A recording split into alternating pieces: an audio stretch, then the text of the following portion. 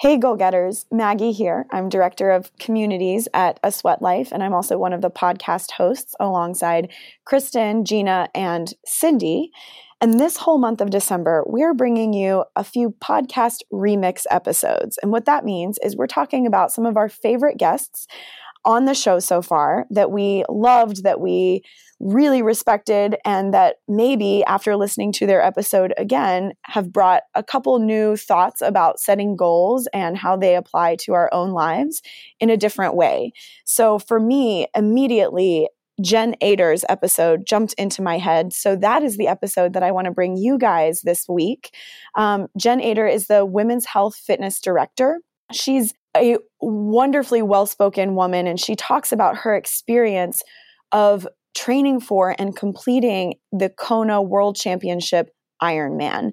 And not a distance runner, not an endurance athlete myself, I didn't know at all what that was, but I learned from hearing through Jen's experience of retelling this journey what it was. And not only was I impressed, I was truly inspired by hearing her journey to completing the Ironman. You'll hear in this episode that she walks us through her training process, which she describes as transformative for her life. And as you're listening, think about maybe how this process that she goes through could apply to any goal that you set. That's what I did. And I heard so many nuggets of wisdom that I take to heart when I think about the goals that I want to work towards, or maybe the goals that I'm a little bit afraid to even say out loud. Right off the bat, when you hear her talk about how this was an emotional journey as much as it was a physical one, I was pretty much obsessed with how she broke down the whole Ironman into 3 separate mantras and I don't want to spoil it for you, but it was like a way of categorizing her training plan, not from a physical mileage perspective, but how she was going to set up her mind for success. I didn't know this, but you can't run this marathon, you can't do this event with headphones. So she had to come up with a really unique way to get control over those crazy thoughts that run through your mind for up to 17 hours of your day when you're completing this intense challenge. So when I listened to this episode, I thought about how the things that I want to accomplish in my life are lofty goals, and that I'm honestly still afraid to say them out loud because I don't know how I'm going to get there. And she says that. That really resonated with me because she didn't know how she was going to get to complete that Ironman challenge. But eventually, after 3 weeks of pondering it, she just said, okay, I'm in this. And she committed to it. Even though she dealt with imposter syndrome along the way, feeling like she didn't deserve to be there for whatever reason, but she stayed committed. She stayed with it. And I feel like as long as you commit to doing your best and to showing up for yourself, then it doesn't really matter what anyone else thinks. It doesn't matter if you don't know how you're going to get there. If you can ultimately find some trust in yourself, that's going to carry you further than you could ever imagine. You'll hear another anecdote that she talks about at her halfway point, where she eventually was able to just get out of her own way and to blow past any training goals she even could have imagined for herself at that halfway point. And she realized that really she was the only thing standing in her way from going for something bigger. I'm such a fan of her, and I'm such a fan of this story. I can't wait for you all to hear it or to hear it again. I hope that you enjoy it, and I hope that you have a wonderful, happy holiday season from all of us here at A Sweat Life and on the We Got Goals podcast. Enjoy.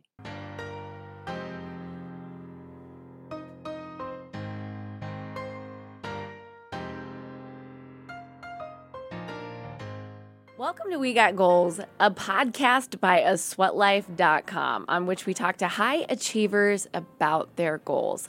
I'm Gina Anderson Cohen. With me, I have Kristen Guile and Maggie Umberger. Good morning, Gina. Good morning. Good morning. Gina, you spoke with Jen Ader, who is the fitness director of Women's Health this week. I sure did. And what an inspiration Jen is. Throughout our talk, I think I gasped. I had a smile across my face, and I definitely cried. Good summary. And she is also an Ironman Kona finisher, which I didn't know what that was prior to hearing this interview. So what's actually really interesting about this is the campaign that Jen was a part of with chocolate milk is actually something I worked on in my past life the year before she was on it. So in 2013, I was a part of that campaign working on chocolate milk, and I got to see sort of the journey that she went through, and I just missed her by a year.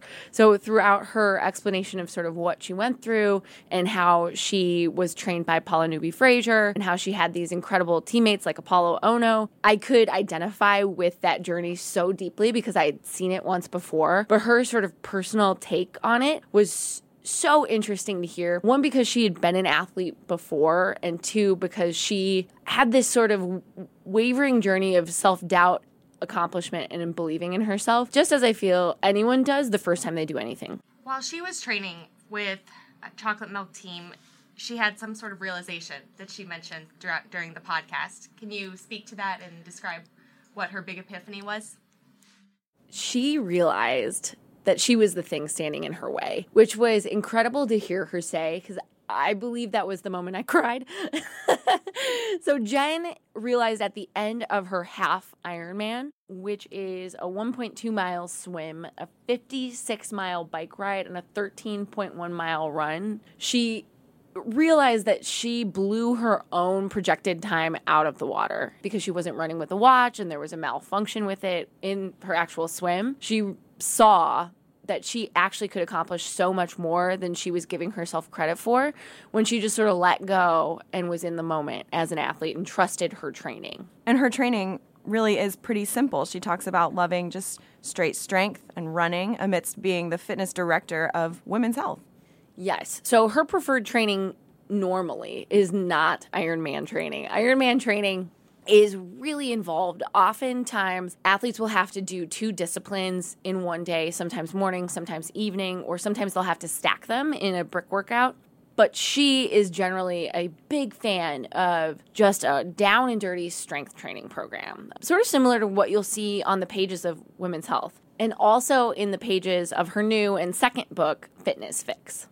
They have a mix of a lot of different things, but they'll always have those sort of tried and true, pick up some dumbbells and do this workout kind of routine. And that's her preference, and it works for her. But when she was training for Ironman, she was doing these long workouts, these distance workouts. She was running more than 5 or 6 miles because she had to finish a day of fitness with a marathon. She'd never run a marathon before doing Ironman Kona, which is sort of nuts to think about, but she did it. She got through it, and she was able to hug her dad at the finish line. We can't wait to hear your interview with Jen here. Girl, I said I'll be on the road, I'll be back. I'm just reaching for a goal, so don't be upset. I'm Gina Anderson Cohen, and I'm here with Jen Ader, who is the fitness director at Women's Health. Jen, thank you for joining me. Thank you so much for having me. So Jen, you have a really cool job, and we're so excited to have you, but you're also an accomplished athlete and a writer and a published author.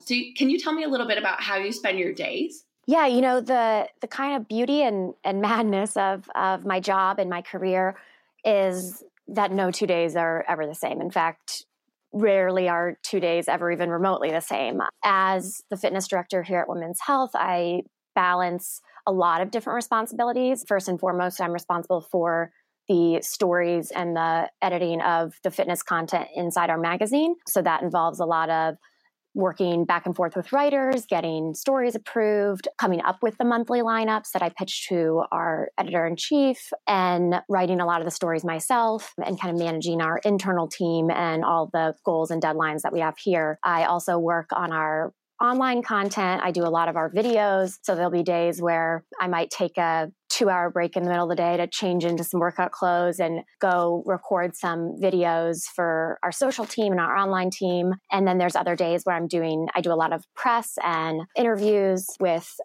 the different objectives and things that we're working on for the brand. So yesterday I was in Atlanta doing a bunch of press at the CNN headquarters there. So, that's kind of one of the more glorious looking days where, you're getting hair and makeup and you're running on and off set and trying to catch up frantically with your emails as you're in between everything. But a lot of the days are just plugging behind a desk and, working very long hours. I always joke that there's rarely days where I don't have a second job, where I don't go home at the end of the night and have another big chunk of assignments or things that I need to work on. So there's plenty of days where it's just kind of grinding through a very, very big, long to-do list. And then, I get to mix in some opportunities to have some fun and go check out new brands and new workouts and talk to experts and just kind of experience a lot of the cool stuff happening inside the fitness scene. So before I ask you our two big questions, I need to know, what is your favorite workout right now? I probably buck the trend of most fitness editors. I'm a pretty traditionalist. I am not somebody who, I check out a lot of the new workouts.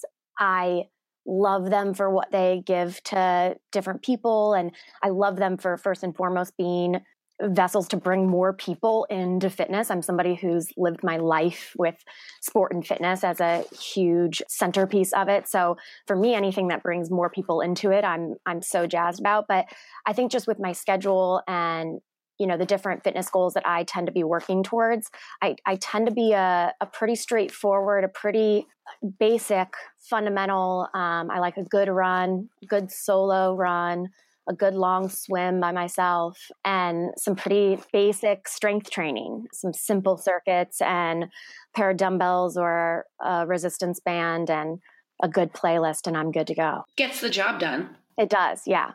I'm kind of the same way, and this is not about me, but I'm kind of the same way where I will, a couple days a week, just opt to work out alone because it just clears your head.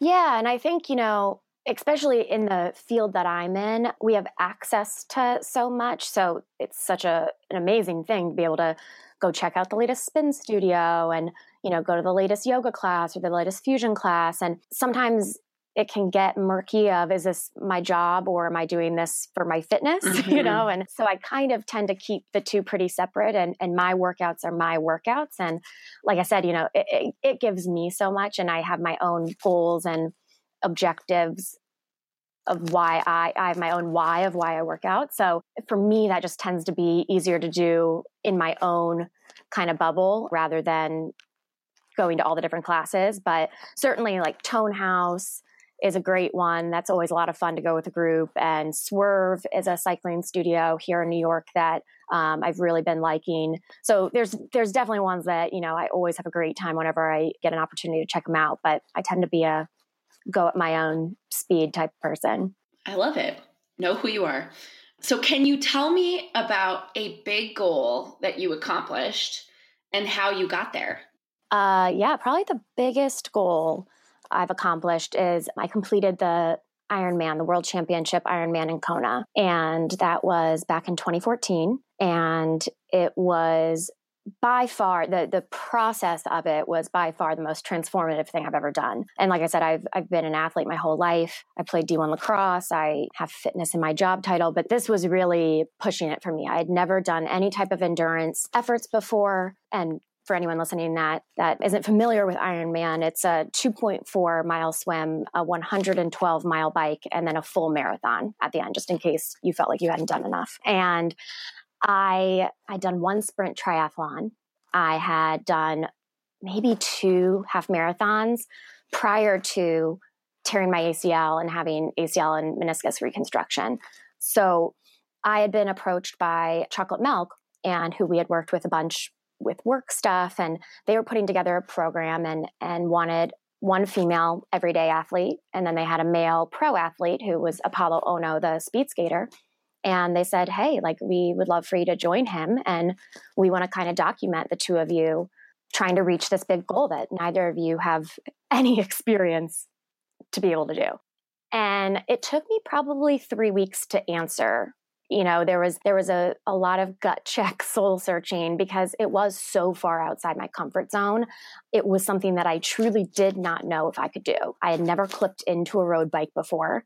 I was terrified of swimming in the open water. I don't particularly love ocean swimming. So while I grew up a competitive swimmer, I I was not experienced in open water swimming, and I'd never run a marathon before. And at that point, I was only running about 3 miles a few times a week. I was about 13 months post-op. So I had a lot of doubts, a lot of insecurity about doing it, because not only was I going to try to do it, I was going to try to do it in 6 months. And I was also going to do it while sharing our experience with a large audience. And it was really intimidating. But, I think at the end of the day, it was an opportunity to do arguably one of the most famed and historic and legendary races that I've watched, year after year, those NBC broadcasts. I mean, I watch them, I cry to them. It's always so moving. So it was an opportunity to do something that I had so much respect and reverence for. And also it was an opportunity to really see what I was made of. And, I realized at that point in my life, I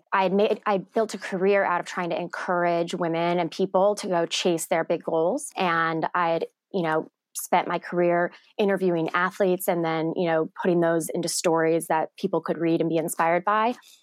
And yet I was kind of sitting on the sideline a little bit, and I was intimidated by the challenge of it for myself. And so, I decided just to say, okay, I'll do it. I'll try, and I'll try my best. And, win, lose, or draw, I'll put everything I can into it. And then began some of the hardest months of my life. Thankfully, my workplace was very understanding. It's not like I could just be out of work for half the day to go train, but they were more understanding if I had to squeeze in a swim in the morning and come in with a little bit wet hair, they kind of gave me some passes here and there. But, they teamed us up with some coaching staff and some nutrition staff members that really helped to just day after day give us the tools to be able to go out and do this, because I certainly would not have been able to do it on my own. So I had a one-on-one coach. I used this great app called Training Peaks, which you can use for free and just kind of log your workouts. And it allows you to kind of like set your plan for the week. And then as you complete them, it syncs with your watches, and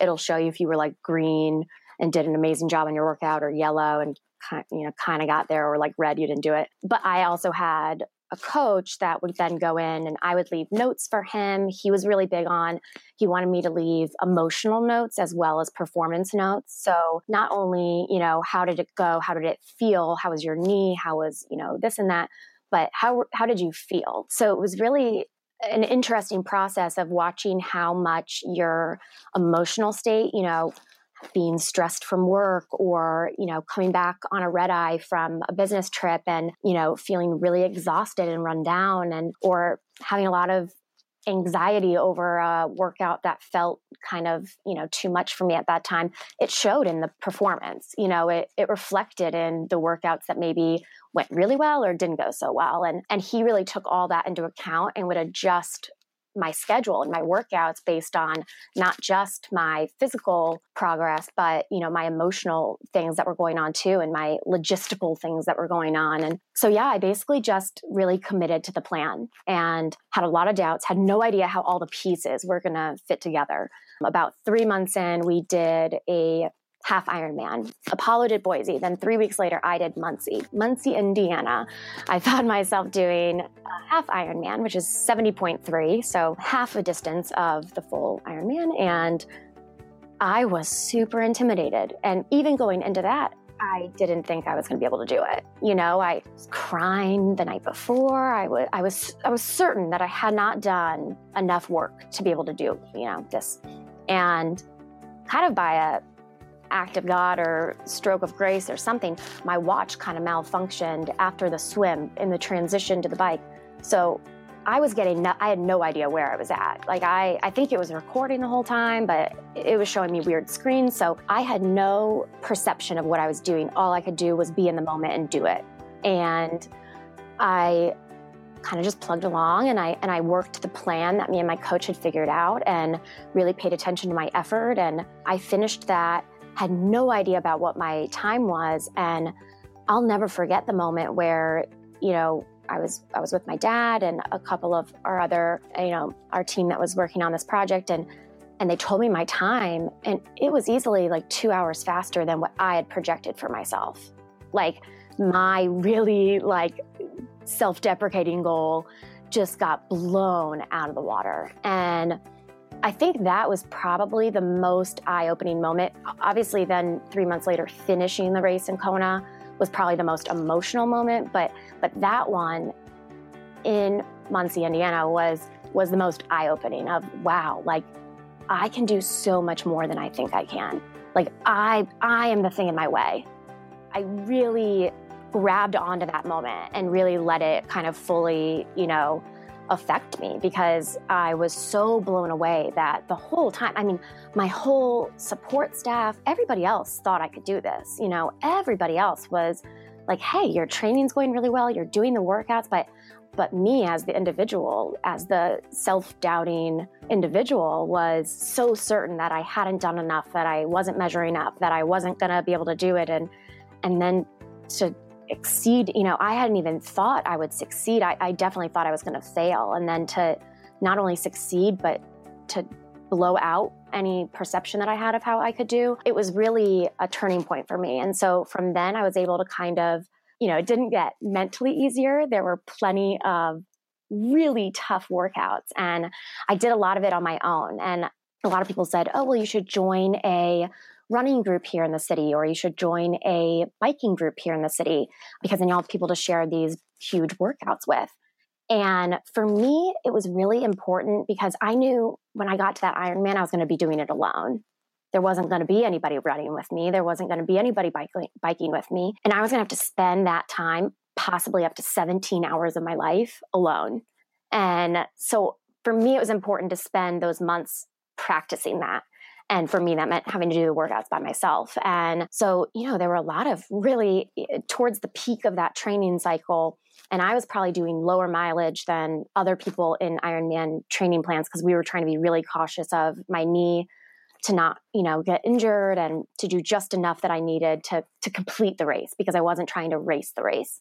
And so, yeah, I remember that, on a Friday, I would do a 4-mile swim.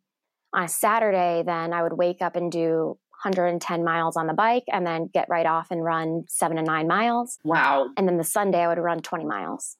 So, this was all so new to me, and so outside of what I'd ever done before. And so, yeah, there were a lot of very humbling moments during all of that. But I really, after that half Ironman, I was able to just say, hey, okay, something's working. I don't have to understand it, but I'm going to respect what they're putting together for me and what they're telling me to do. And I'm going to trust that I've got really smart people helping me do this. And if I do what they tell me to do to my best of my ability, I'll be able to do this thing.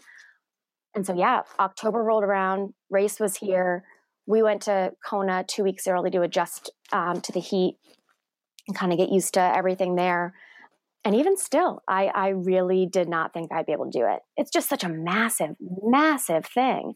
And I remember the night before crying to my dad, who was there with me. And I said, what are they going to do? We had been recording these, little videos that ran on YouTube, and we did 8 of them to kind of show the journey. And I said, what are they going to do if I don't finish? Well, everybody's going to see that. How are they going to make the last, I was so nervous about letting other people down. I was so nervous about the external perception of taking on something like that was so big. And, at the end of the day, I woke up race morning and said, I still have the alarm on my phone, the alarm notification on my phone, because I never want to forget it. But I just set the alarm to say, cherish this day. And I really felt like at the end of those 6 months, I had already gone so far outside of what I thought I could do for myself that, no matter what happened, I feel like a lot of times when we get into races and we, are chasing these big goals, we immediately are focusing on the negative of it, the performance, or I want to reach this goal, or I want to do this thing. And I just said, I've put in so much work. Like, this has already been like the most, like I said, transformative thing I've ever done in my life. I just want to go out and enjoy it. And I don't want to waste this once in a lifetime opportunity that I'm being given on being caught up on the nerves, or being caught up in the anxiety of what if I fail, or anything like that. And so I went out and I had a very thought through mental game plan, because for me, the performance side was a little bit more straightforward. It's basically just figuring out that yellow type of effort that feels comfortable to sustain. And I kind of broke up the race in 3 parts. The swim, my mantra was, I can. And I just kept repeating, I can do this. I can do this. I can do this. And for me, that was a huge part of reaching a level of deservedness to be there, because these are the best athletes in the country. These people have worked, some of them, their lives to be there. And, I kind of got a fast pass to be able to enter this race through this opportunity that I was given. And I took it so seriously, but I also felt so undeserving because of all these other amazing athletes that were around me. And, I really had to talk with one of the pro Ironman athletes before. And he said, look, Jen, maybe at the beginning of this, you didn't deserve to be here. Sure. Maybe at the very beginning.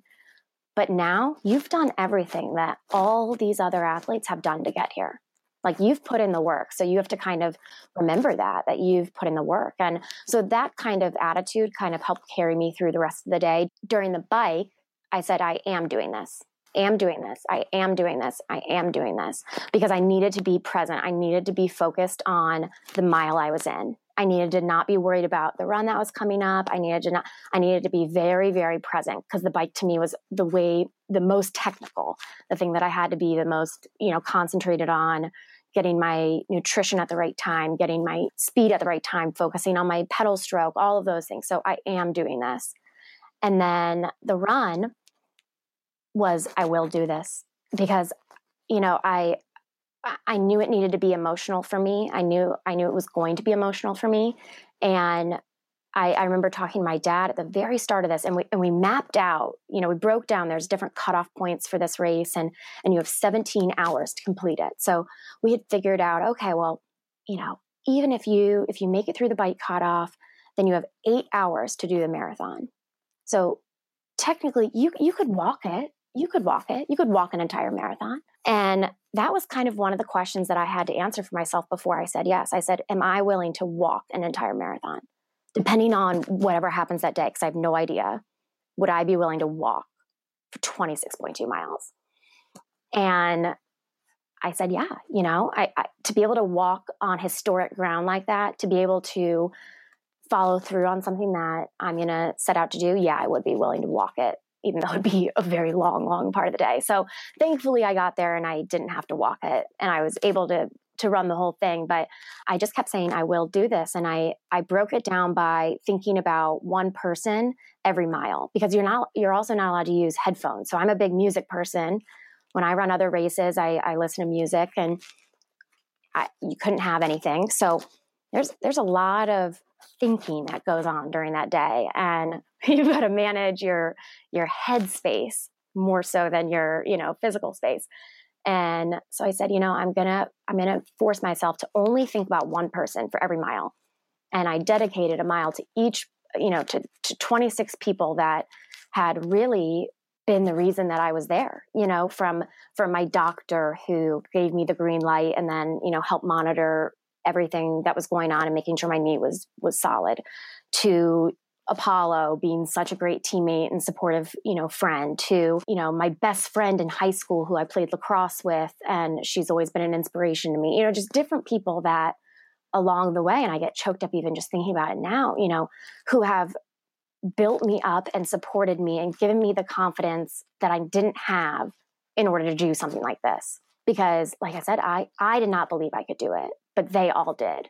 And I think one of the greatest gifts you can give somebody is your confidence in them. And I'm kind of a living proof of that. I have been the result of people giving me their confidence in me, and that lifting me up enough to take on big goals and to chase things that seem intimidating. And so that run is probably one of the most memorable runs I've ever had. And I got back after and wrote a letter to each person and told them, what I was thinking of and what part of the race I was in and which mile I dedicated to them. And it really just brought the whole thing full circle. And, I got to cross that finish line 13 hours and 17 minutes after I started. Wow. Yeah, a very long day. I got to do that, and I got to run to my dad and hug my dad, who was standing at the finish line. But it was really such a beautiful race to remember that, to be able to finish it remembering that I'm really here because of so many people. And I got to share this with so many people. And for me, that made it so much more meaningful than just if I had accomplished a singular goal on my own. So yeah, that very long-winded story is definitely my biggest goal that I've accomplished. Jen, what an incredible saga is the best way. It was like Odyssean. It felt it. Yeah. It felt it during the time. So I have so many questions. First and foremost, I think it's so interesting that you sort of felt the weight of your decision to say yes to this throughout. Like just hearing you talk about it at different points, like what if I don't succeed? What if I don't succeed? And then just seeing yourself not only succeed, finish, crush it. You didn't walk a marathon. You probably stopped a couple times if you had to, like to eat something, but like just hearing you tell it, you killed it. Was there any point during the bike, during the swim, during the run when you didn't think you could do it? Yes, there was one specific point in the race where I did not think I could do it. And I was approaching the climb to Hawi. So the road to Hawi is kind of a signature point of the Ironman World Championship bike course. And it's about a 7-mile climb, just a steady, low-grade incline, but steady for, I believe, about 7 miles. And then when you get there, that's the turnaround point of the bike race.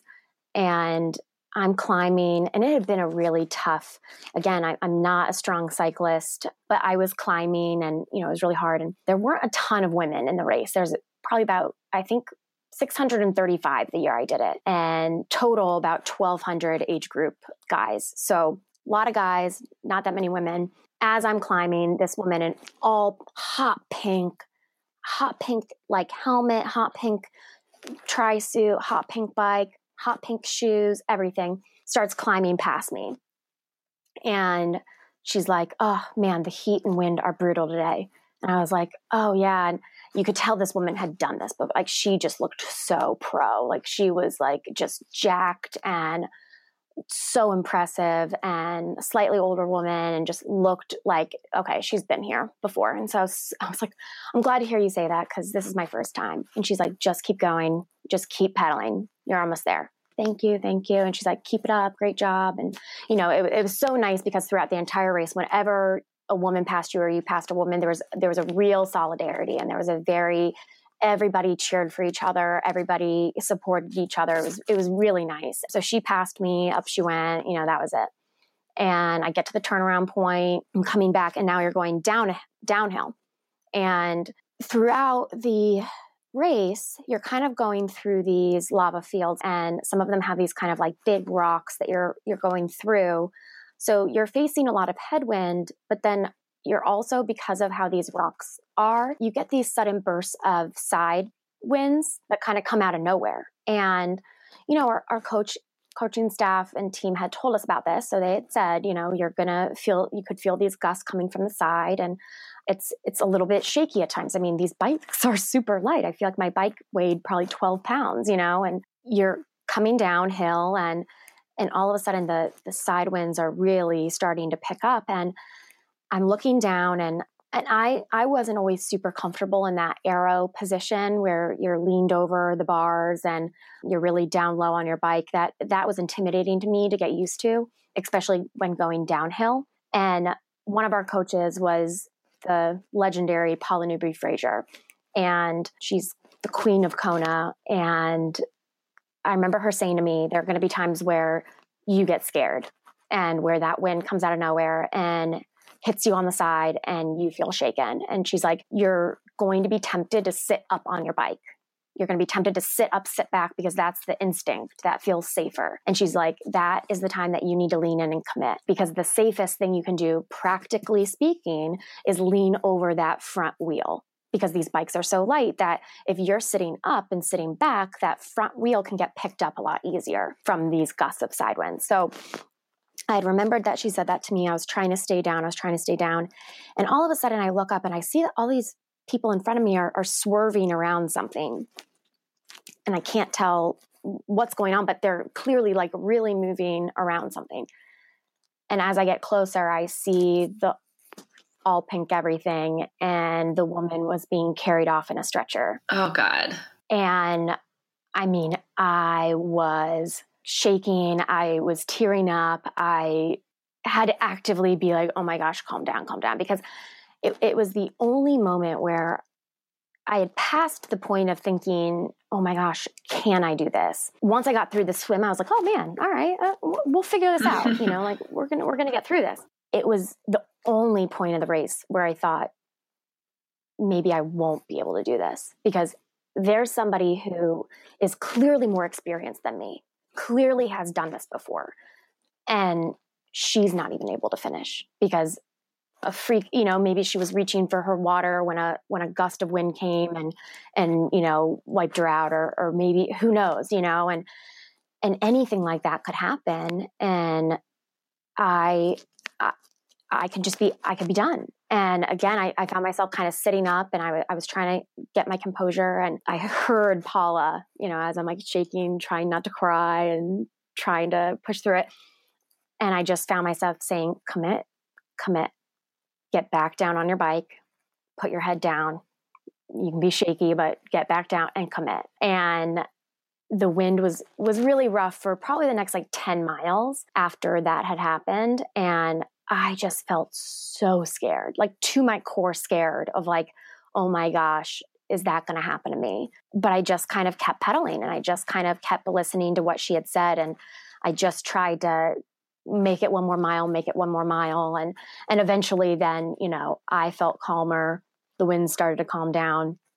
You're starting to get closer, back into town to get off your bike. But I tell you, I have never been so happy to get off a bike in my entire life when I finally made it back to transition. Oh my gosh. So all of these sort of big lessons learned from the Ironman World Championship course and the 6 months leading up to it.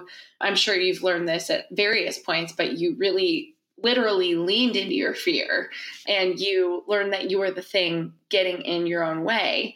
How has that played into other areas of your life and how you set goals now? Oh my gosh. It was the most eye-opening thing, because I've always considered myself a very motivated, a very positive, a very optimistic person.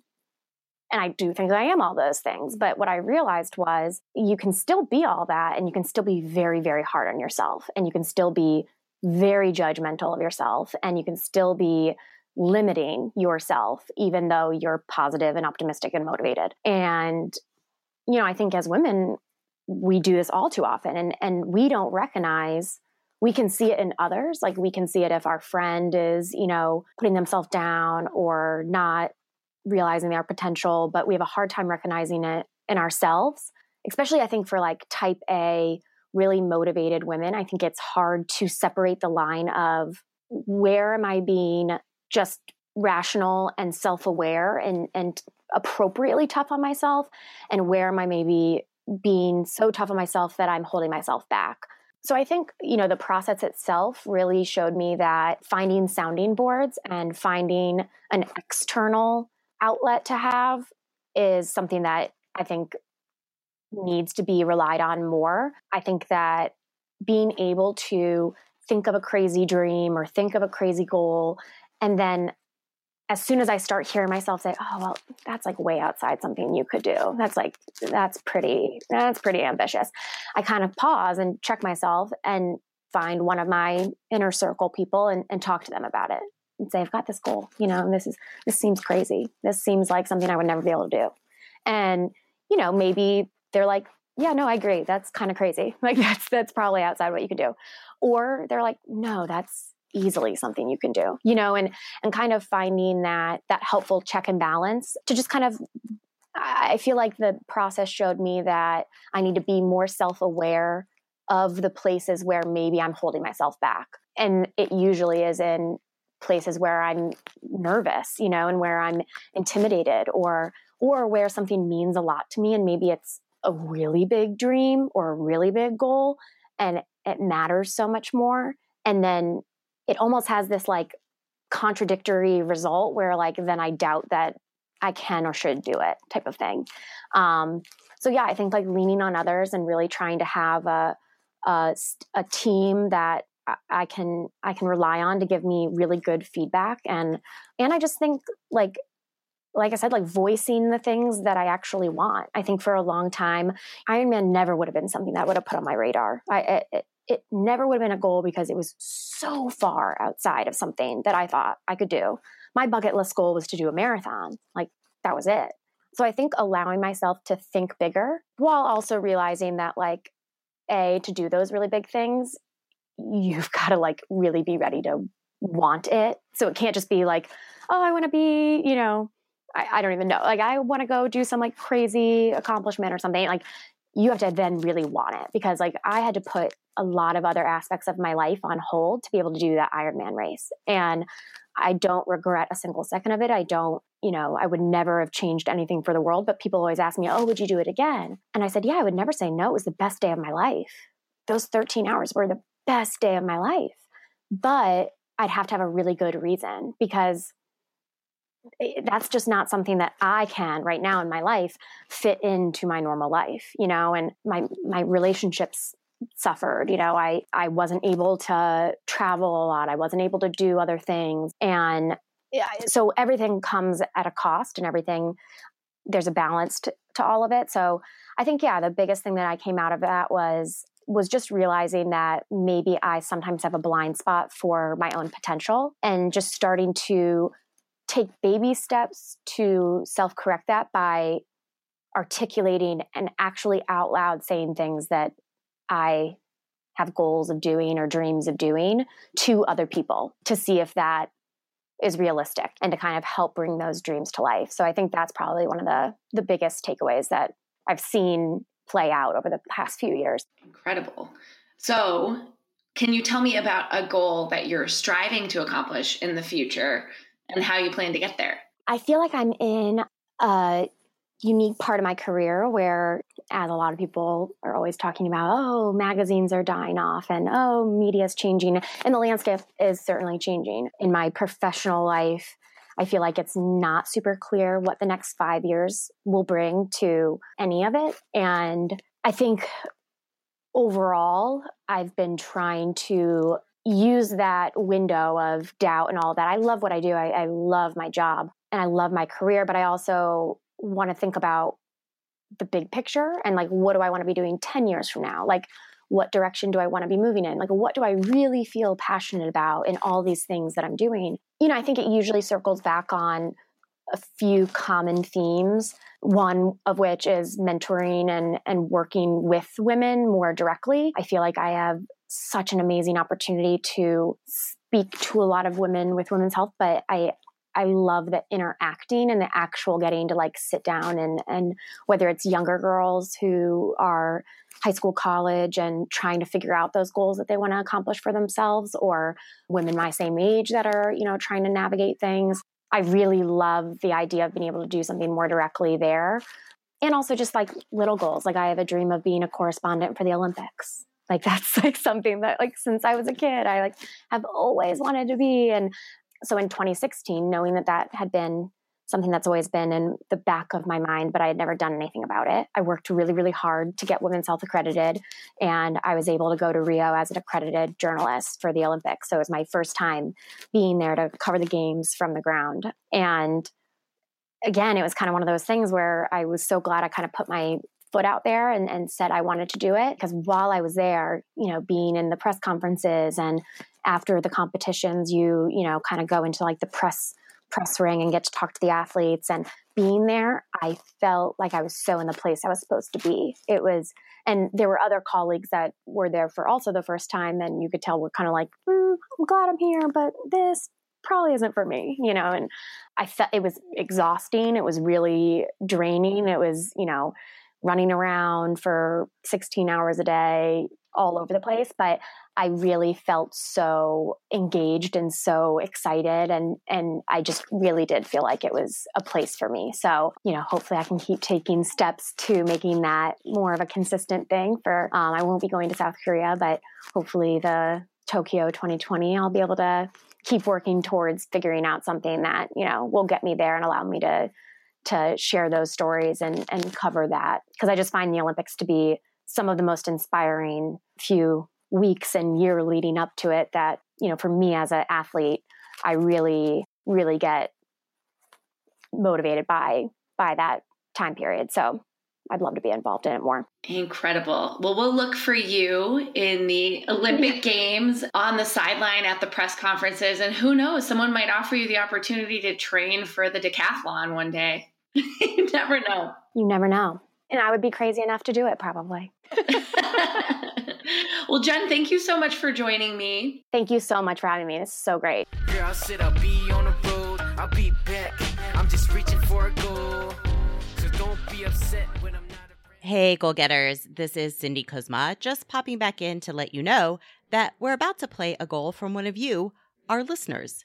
If you would like to share your goal with us, a goal you've accomplished in the past, a goal you have for the future, or your best goal-getting tip, all you have to do is record a voice memo on your phone or computer and email it to me, Cindy@asweatlife.com. You could hear yourself on an upcoming episode of We Got Goals. Now, here is one of your goals. Girl, I said I'll be on the road. I'll be back. I'm just reaching for a goal. So don't be upset when I'm... One goal that I've accomplished in the past year is that I am now working full-time at Advocate Children's Hospital. I started working there as a registry therapist when I was still working in the school setting, and I worked there part-time, and now I'm there full-time as a pediatric physical therapist. It has been so important to me because I'm learning so much in a variety of areas, and I feel like it's the best place for me to foster growth and continue learning as a newer pediatric physical therapist. And one big goal that I have is I just signed up to run the Chicago Marathon supporting Dare to Try, an organization that's based in Chicago that supports athletes, kids and adults with physical and visual impairments.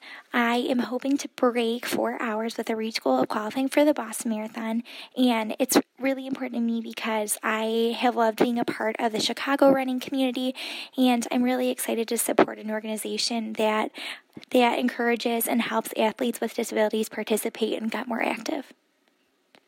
I'm looking forward to being a part of the Dare to Try team, and I'm so excited to be a Sweat Life ambassador and get to go through the marathon training process with some new friends as well. Thanks. Girl, I said I'll be on the road. I'll be back. I'm just reaching for a goal. So don't be upset when I'm not around. Just know I'll be back, so no need to frown. This podcast is a SweatLife.com production, and it's another thing that's better with friends. So please share it with yours. You can subscribe anywhere you get your podcasts, including on Spotify. And if you have a chance to leave us a rating or a review, we would be really grateful. Special thanks to Jay Mano for our theme music, to our guest in this previous episode, Jen Ader, to Ryan Deffett for editing, to Tech Nexus for the recording studio, and of course to you, our listeners. Happy holidays!